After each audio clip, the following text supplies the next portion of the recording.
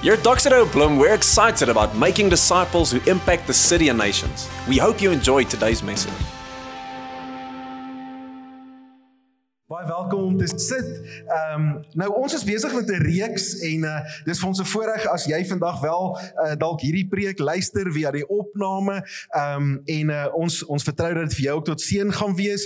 So ons opsies in die volgende paar weke gaan definitief wees dat ons weekliks diens aanlyn gaan uitsaai. So as jy nie weet hoe om te kry nie, kan jy net na YouTube toe gaan, search vir Doxa Bloemfontein en dan sal jy sien dat daar 'n channel is met die naam Doxa Bloemfontein. Jy gaan net op subscribe klik en dan het jy toegang tot al die dienste wat opgeneem word weekliks om so connected te bly. Ek dink ons raad en advies op hierdie stadium, ook as jy miskien nou na die opname luister, is om seker te maak dat ons die situasie in ons land baie ernstig opneem, baie verantwoordelik sal optree, seker maak dat higiëne in plek is, hande gereeld was, kontak met mense soveel as moontlik vermy en ons werk saam met ons regering en die gesondheidsorganisasie wêreldwyd om die verspreiding van hierdie virus te beperk soveel as moontlik. So daar's ook notas beskikbaar. As jy die aanlyn opsie kies, sal jy sien dat daar ook notas is wat so 'n bietjie vrae gee en so 'n bietjie bespreking kan losmaak. Nou ons reeks se naam is Beautiful One en ons praat oor Jesus as the beautiful one. En ek dink daar's nie iets beter wat ons seker in hierdie tyd kan doen is om ons net te fokus op Jesus. Die realiteit is dat ons sien dat daar spanning is in terme van die ekonomie en dit gaan uit die aard van die saak vir baie mense onsekerheid bring, afgesien van die vrese wat daar is rondom die virus en die aansteeklikheid daarvan. So ons fokus op Jesus en ek dink ons beste opsie is om ons harte te vul met die waarhede van sy woord, seker te maak dat ons gedagtes volmaak met sy beloftes en dat ons bid soveel as wat ons nou dalk tyd het en ek dink daar gaan soveel meer tyd wees om dit ook te doen. Nou, die reeks Beautiful One gaan oor hierdie ongelooflike waarheid dat daar 'n versteekte skoonheid van Jesus is. Wanneer ons lees in Jesaja 53 oor Jesus, dan sien ons die Bybel sê die volgende, Jesaja 53 vers 2. Hy sê, hy het nie skoonheid of pragt gehad, dat ons na hom sou kyk nie. En dis die realiteit, wanneer Jesaja letterlik 'n paar 100 jaar in die toekoms inkyk, en hy sien die kruis, en hy sien die lewe van Jesus, dan is dit die ding wat hy raak sien, as hy sê, hy het nie skoonheid gehad nie, hy het nie pragt, dat ons sou voel, ons wil na hom kyk nie. Hy sê, nie 'n voorkoms, dat ons van hom sou hou nie. En dan is dit amper of dit ons konfronteer, want vir baie jare, en ek dink veral in die middeleeue, was dit die kerk se poging om Jesus meer aantreklik te maak, deur groot loodgras vensters te bou, en op daai manier die beste tegnologie wat hulle gehad het, Jesus uit te beeld. Maar baie selde is Jesus op 'n loodglas venster uitgebeeld in 'n konfronterende posisie, uitgebeeld aan die afskuwelikheid van die kruis, uitgebeeld aan die konfrontasie van sy waarheid, maar meestal sien ons die prentjie van 'n pragtige Italiaanse Jesus met lang krulhare, 'n wit rok en 'n blou band. En dan is dit die prentjie wat ons van Jesus kry, en is asof die kerk wou probeer om Jesus mooier te maak. Want sien, die waarheid van Jesus is dat daar 'n stuk konfrontasie is in wie hy is, en 'n stuk waarheid wat na ons toe kom, en dis eers wanneer ons verby die aanvanklike amper vreemdheid van wie hy is sien, dat ons sy ware versteekte skoonheid ontdek. En presies is dit wat Jesaja 53 doen. Eers vertel hy vir ons, daar's geen skoonheid dat ons hom sou sien nie, maar dan vers 4, dan letterlik openbaar hy vir ons die skoonheid van Jesus. As dit die waarheid is, geen skoonheid dat ons na hom sou kyk nie, vers 4, tog het hy ons lyding op hom geneem. En skielik as Jesaja dit sê, dan sien ons die skoonheid van Christus. Ons sien hoe Jesus se pragt en sy heerlikheid en sy liefde na vore kom. Dit is hy wat ons siektes gedra het. Hy is die een wat ons straf op hom geneem het, en hy is geslaan en gepynig. Hy is vir ons oortredings deurboor, sê vers 5, en ons sondes het hom verbrysel. Die straf wat vir ons die vrede moes aanbring was op hom, En deur sy wonde het daar vir ons genesing gekom. In hierdie pakkie van versteekte skoonheid, sien ons skielik hoe Jesus in ons plek kom staan het. Nou, reg deur die Bybel is daar stories wat ons sien van Jesus se skoonheid en hoe dit amper op 'n vreemde manier na vore kom. En een so storie is in Matteus 15. Matteus 15, so jy kan jou Bybel saam met my oopmaak daar as jy graag wil saam lees. Matteus 15 en die storie hier begin met 'n baie eenvoudige ding en ek dink iets wat amper nou vir ons baie relevant is vandag. Die storie begin met 'n vraag oor hande was. Dis amper toe ek voorberei die week, dis nou amper snaaks as ons nou hierna kyk. Want hier is dit die fariseërs wat na Jesus toe kom en sê, Jesus, jou disippels was nie hulle hande nie. En ek dink as dit nou vandag met die coronavirus was, dan sou Jesus seker vir hulle gesê het, ouens gaan was julle hande want dis verantwoordelik. Maar die vraag hier was nie oor 'n virus of oor aansteeklikheid nie. Die vraag hier was, kan jy deur jou hande te was, jouself reinig op so 'n manier dat jy vir God aanvaarbaar is. Want dis hoekom die fariseërs kwaad is vir die disippels, omdat hulle in die hande was nie. Hulle breek hierdie gewoonte, hierdie tradisie, wat in godsdiens is, dat jy jou hande moet was, en daardeur jou heiligheid bevestig. En Jesus is dadelik op die aanval, as hy vir hulle sê, julle maak 'n baie groot fout. Geen mens sal sy hande genoeg kan was, om heilig te wees nie. Hande was sal nie die toestand van 'n mens se hart kan verander nie.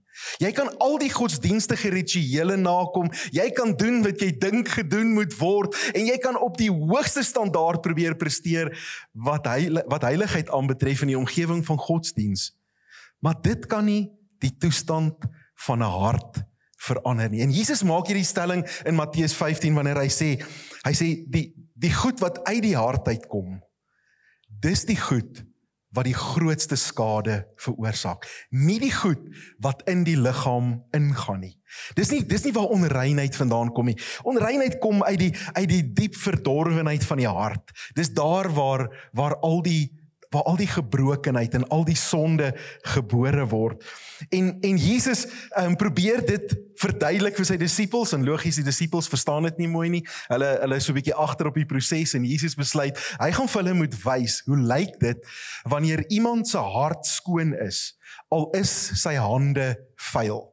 En dan gebeur 'n wonderlike ding. Jesus vat sy disippels op 'n trippie. Hy vat hulle, die Bybel sê, na die streke van Tyrus en Sidon. Nou, vir 'n Jood om na Tyrus en Sidon toe te gaan was 'n verskriklike ding gewees. Want daar het Kanaaniete gebly, en hulle was gesien as onrein mense, as onheilige mense. En wanneer 'n Jood met hulle kontak gehad het, dit beteken dat hy deur 'n hele reinigingsritueel moet gaan voordat hy weer in die tempel kan gaan of 'n offer kan bring. So om met hulle kontak te hê was 'n verskriklike ongemaklike ding. En is amper asof hierdie waarheid eerste in die storie uitkom, dat die beautiful one, wat 'n versteekte skoonheid het, baie keer ons na 'n plek toe vat, waar ons in ongemak in beweeg. En ek dink so baie keer, glo mense 'n evangelie, en mag ek vanoggend dalk jou bubble bars, glo in 'n evangelie van gemak, en 'n evangelie van alles wat goed gaan, en dis nie waar nie. As ek en jy Jesus volgelinge is, gaan hy ons gereeld vat na plekke van ongemak. Ek seker elkeen van ons het al hierdie plekke van ongemak beleef, waar jy besef, of dink, ek het die verkeerde werk, of ek bly in die verkeerde stad. Dalk nog erger, ek het met die verkeerde persoon getrou. Hierdie is die verkeerde tyd vir die goed om met my te gebeur, en ek dink miljoene mense op planeet Aarde sê vandag, hierdie is die verkeerde virus, wat op die verkeerde tyd kom en die verkeerde gevolge het. En dit vat ons dadelik na 'n plek van ongemak. Maar Jesus kies 'n plek van ongemak altyd, en hier's die groot ding, om sy waarheid te openbaar. Dis amper asof ons as mense, wanneer ons nie in ongemak is nie, sukkel om waarheid raak te sien. Maar dis eers wanneer ons kwesbaar raak, wat ons waarheid beleef. En daarom is die waarheid van hierdie storie, dat die plek waar jy en ek vandag is, baie min te doen het met ons, maar alles te doen het met God se werk in ons, en hoe ons ander mense se lewens kan raak. Sien, Jesus moes hierdie pad met sy disippels stap, want nie baie later nie, in die boek van Handelinge, dan is skielik hierdie selfde disippels gekonfronteer om die evangelie aan heidene te gaan verkondig. En Jesus bou hier 'n stuk waarheid in hulle in, wat niks te doen het met hulle nie, net met hulle verandering. Maar 'n stuk waarheid wat vir die toekoms hulle sou voorberei om letterlik die nasies te kan bereik. As jy vandag sê hierdie is 'n slegte plek, hou op vra, Here, haal my uit die slegte plek uit en begin vra, Here, wat doen U met my in hierdie slegte plek? Wat is U besig om in my te verander? Wat is U besig om in my te vorm? Wat is U besig om in my in te bou sodat ek 'n instrument in U hand kan wees? So nou kom die disippels aan hier in hierdie vreemde plek, hierdie ongemaklike plek, en dis eintlik 'n baie snaakse storie aanvanklik, want nou is daar 'n Kanaanitiese vrou wat opdaag. So, en sy kom pla hulle. So sy's hier in hulle gesigte, en logies is die disippels en die fariseërs, almal is bietjie ongemaklik. Hierdie tannie is nou hier, en sy bly vra, en dan die volgende oomblik, dan roep sy uit na Jesus, lees ons in vers 22 van Matteus 15, en sy sê, ontferm U oor my Here, seun van Dawid, my dogter is in die mag van 'n bose gees, en dit gaan sleg. Nou, verskoon my perspektief hierop, want ek is daarvan oortuig dat wanneer ons na mense kyk wat vir ons vreemd is, dan is dit gewoonlik wat ons verwag. Die volgende ding is dat hulle kinders ook vol bose geeste sal wees. Dis mos maar altyd so. Die mense wat vir ons vreemd is, se kinders is nog erger, en dis presies wat hier gebeur. Nou is dit nie net 'n Kanaanitiese vrou nie, dis nie net 'n vrou wat onrein is, wat ons lewens gaan omkrap nie, maar sy het nog 'n kind wat vol duiwels is, en hoe gaan ons hierdie situasie hanteer? Hier is al die rooi ligte aan, hier vanaf moet ons wegkom. En dan gebeur die snaakste ding, vers 23, wat sê, maar Jesus het aan niks geantwoord nie. En Jesus ignoreer haar. Nou kan ek dink net hoe die spanning bou in die omgewing van die disippels. Hulle het nou gedink, Jesus gaan, net soos wat hy met almal gemaak het, dadelik na haar toe uitreik, vir haar wonderwerk doen, want dis wat Jesus doen. En nou bly Jesus doodstil. En dan kom sy weer, en sy kom vra weer, en nou raak die disippels geïrriteerd, en hulle sê op 'n stadium, so natuurlik nou dat Jesus dit kan hoor, stuur haar weg, want sy hou net aan skreeu hier agter ons. En jy kan sien die ongemak, dis asof almal nou sê, Jesus, wat gaan nou gebeur? Wat moet ons doen? Hoe gaan U optree in hierdie situasie? Hoe gaan ons the beautiful one hier sien? En ons kan die prentjie sien, loodglasvenster, Jesus wat sy hand uitsteek en haar aanraak, en dadelik is daar 'n wonderwerk, maar Jesus doen dit nie. En skielik is ons gekonfronteer met hierdie Jesus, wat 'n versteekte skoonheid het. Hy stil. En dan om alles te kroon, antwoord hy haar op 'n stadium, nadat die disippels haar nou wil wegjaag, vers 24, en dan sê Jesus die volgende, hy sê, ek is net na die verlore skape van die volk Israel toegestuur, ek kan jou nie help nie. Nou ek dink op daai oomblik styg die ongemak dan redelik in hierdie groepering disippels, saam met al die fariseërs en almal wat dit dophou. Hier is Jesus besig om homself te distansieer van iemand. Hierdie is nie die prentjie van 'n loodglasvenster Jesus, met sy hand op die skapie se kop, besig om woorde van liefde te verkondig nie. En skielik is almal hiermee gekonfronteer. As Jesus dit sê, en natuurlik is Jesus besig om hierdie situasie letterlik uit te byt. Hy is op pad na iets toe. Hy wil 'n illustrasie bring, hy wil 'n punt maak. En nou kom die vrou en sy kniel voor hom neer. Kan jy dink die impak wat dit gehad het? Dat hierdie vrou voor hom neerkniel, en dan kan jy hoor hoe sy in 'n sagter fluisterstem sê, Here, help my. Ek dink dit was 'n ongelooflike, intens en emosioneel gelaaide oomblik. En dit is asof almal van ons verwag, nou gaan Jesus se skoonheid na vore kom. Nou gaan Jesus gaan nou 'n wonderwerk doen. En dan sê Jesus hierdie woorde. En as hy dit sê, is dit amper of 'n mens hier in jou Bybel aan die kant moet skryf, 'n notaatjie maak en sê, Jesus, dis lelik.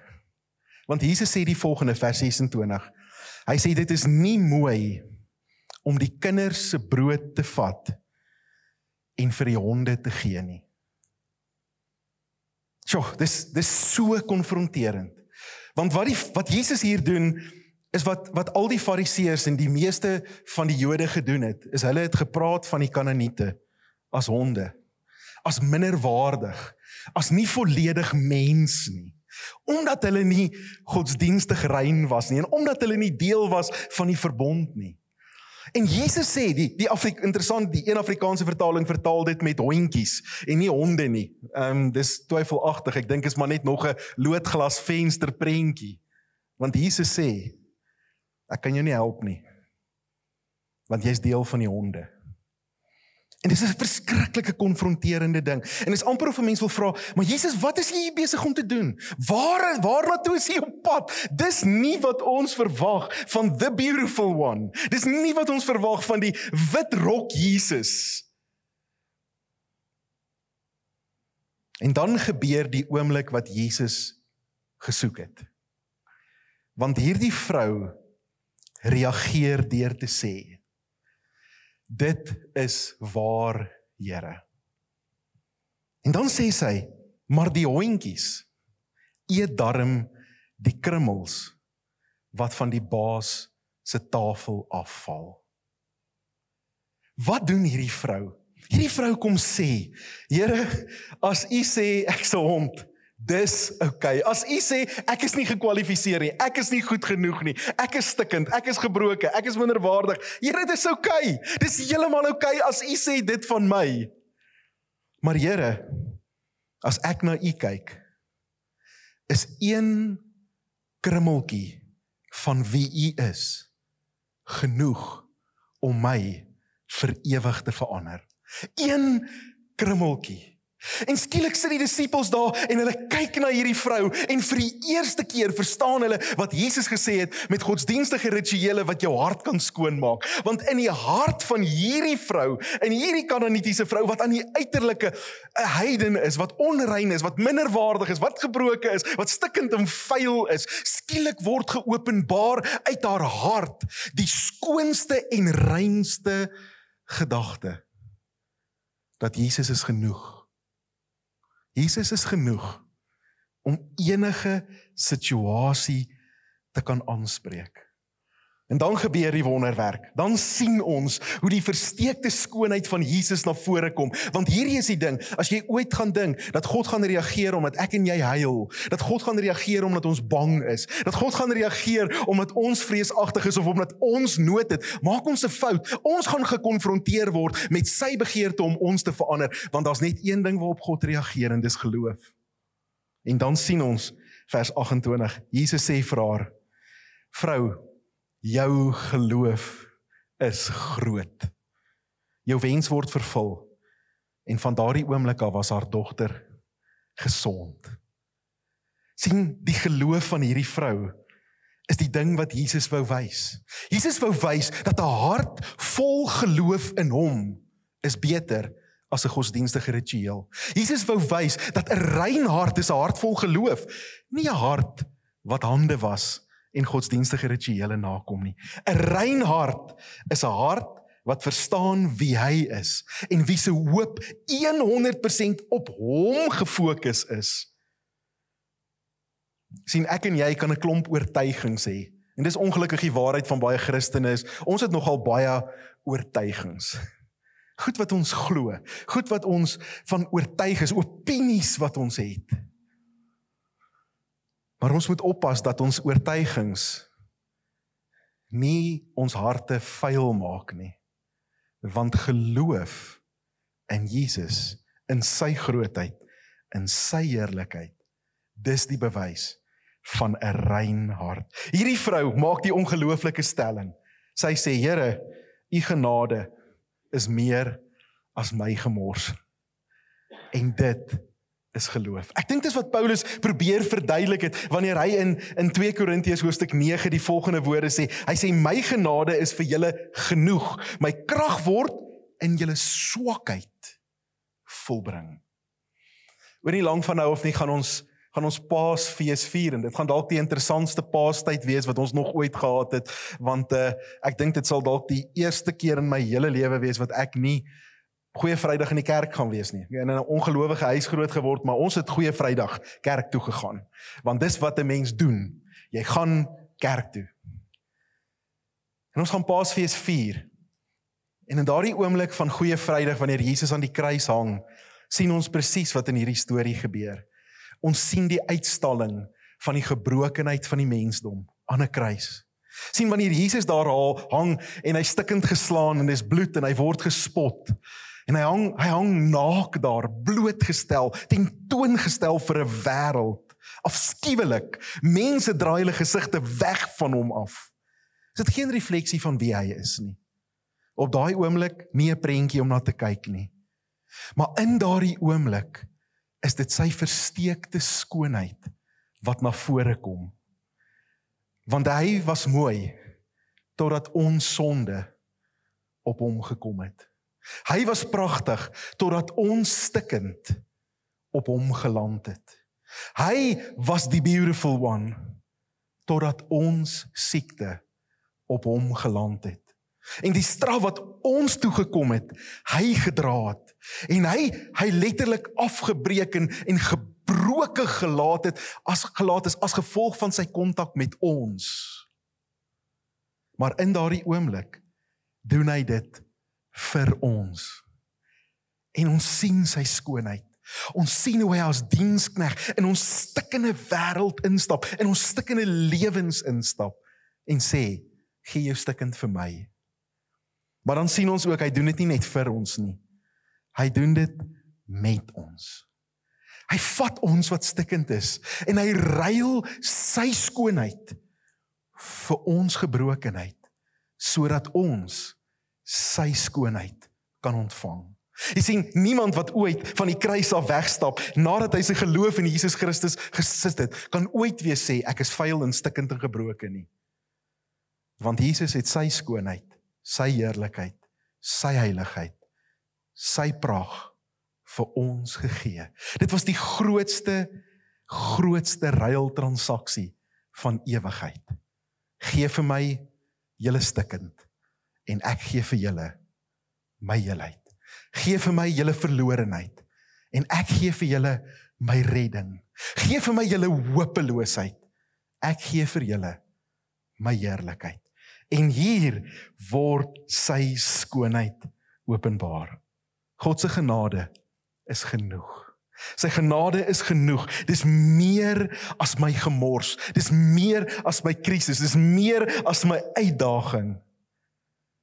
En voor hom kan ons swak staan. In die wêreld staan ons sterk, maar voor hom staan ons swak, want sy genade word in ons swakheid volbring. Kom ons bid saam. Here, dankie vir u woord wat vanoggend vir ons hierdie ongelooflike stuk hoop gee. En as ons hierdie storie lees en ons sien hoe u hidden beauty, hoe u versteekte skoonheid sigbaar word en hoe u illustreer, Here, hoe godsdiens ons nie kan heel maak nie, maar dit net ons geloof in Jesus Christus is. Here, vir elkeen van ons wat nou luister, is ons gekonfronteer met hierdie waarheid. Here, dat ons pogings om nou by hier uit te kom. Dalk is daar mense wat vasgevang is in vrees en vir die eerste keer wonder, wat gaan gebeur as ek doodgaan? Gaan ek okay wees? Wat moet ek nou doen? Moet ek nou een of ander ritueel doen? Moet ek 'n kersie opsteek? Moet ek meer godsdienstig probeer wees? Here, dan hoor ons die waarheid van u woord, dat hande was in godsdiens en rituele nooit ons kan verander nie. Maar wanneer ons geloof in u sit, Here, dan verander ons. En daarom bid ek vir mense wat op hierdie oomblik, Here, beleef hoe u genade hulle nader trek, hoe u genade, Here, hulle harte nader trek, hoe u hulle roep, hoe hulle miskien voel, asof u gesê het, jy's 'n hond, jy's nie goed genoeg nie, jy kwalifiseer nie.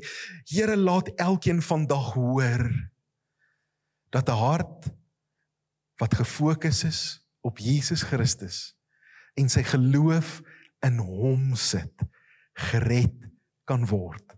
Dankie, Here, dat ons goeie werke in ons nie kwalifiseer nie, maar dat net een ding redding bring, en dit is geloof in Jesus Christus. En dankie dat elke mens, of hulle luister na hierdie opname, of hulle ergens in 'n community groep sit, of ergens besig is om alleen met u te worstel, kan weet, dat op hierdie oomblik hulle geloof in u kan sit, en u hulle kan red en verander. Ons loof u daarvoor, in Jesus naam. Amen. Thanks for listening to this week's message. Make sure that you get connected to this family on mission by joining us at one of our Sunday services.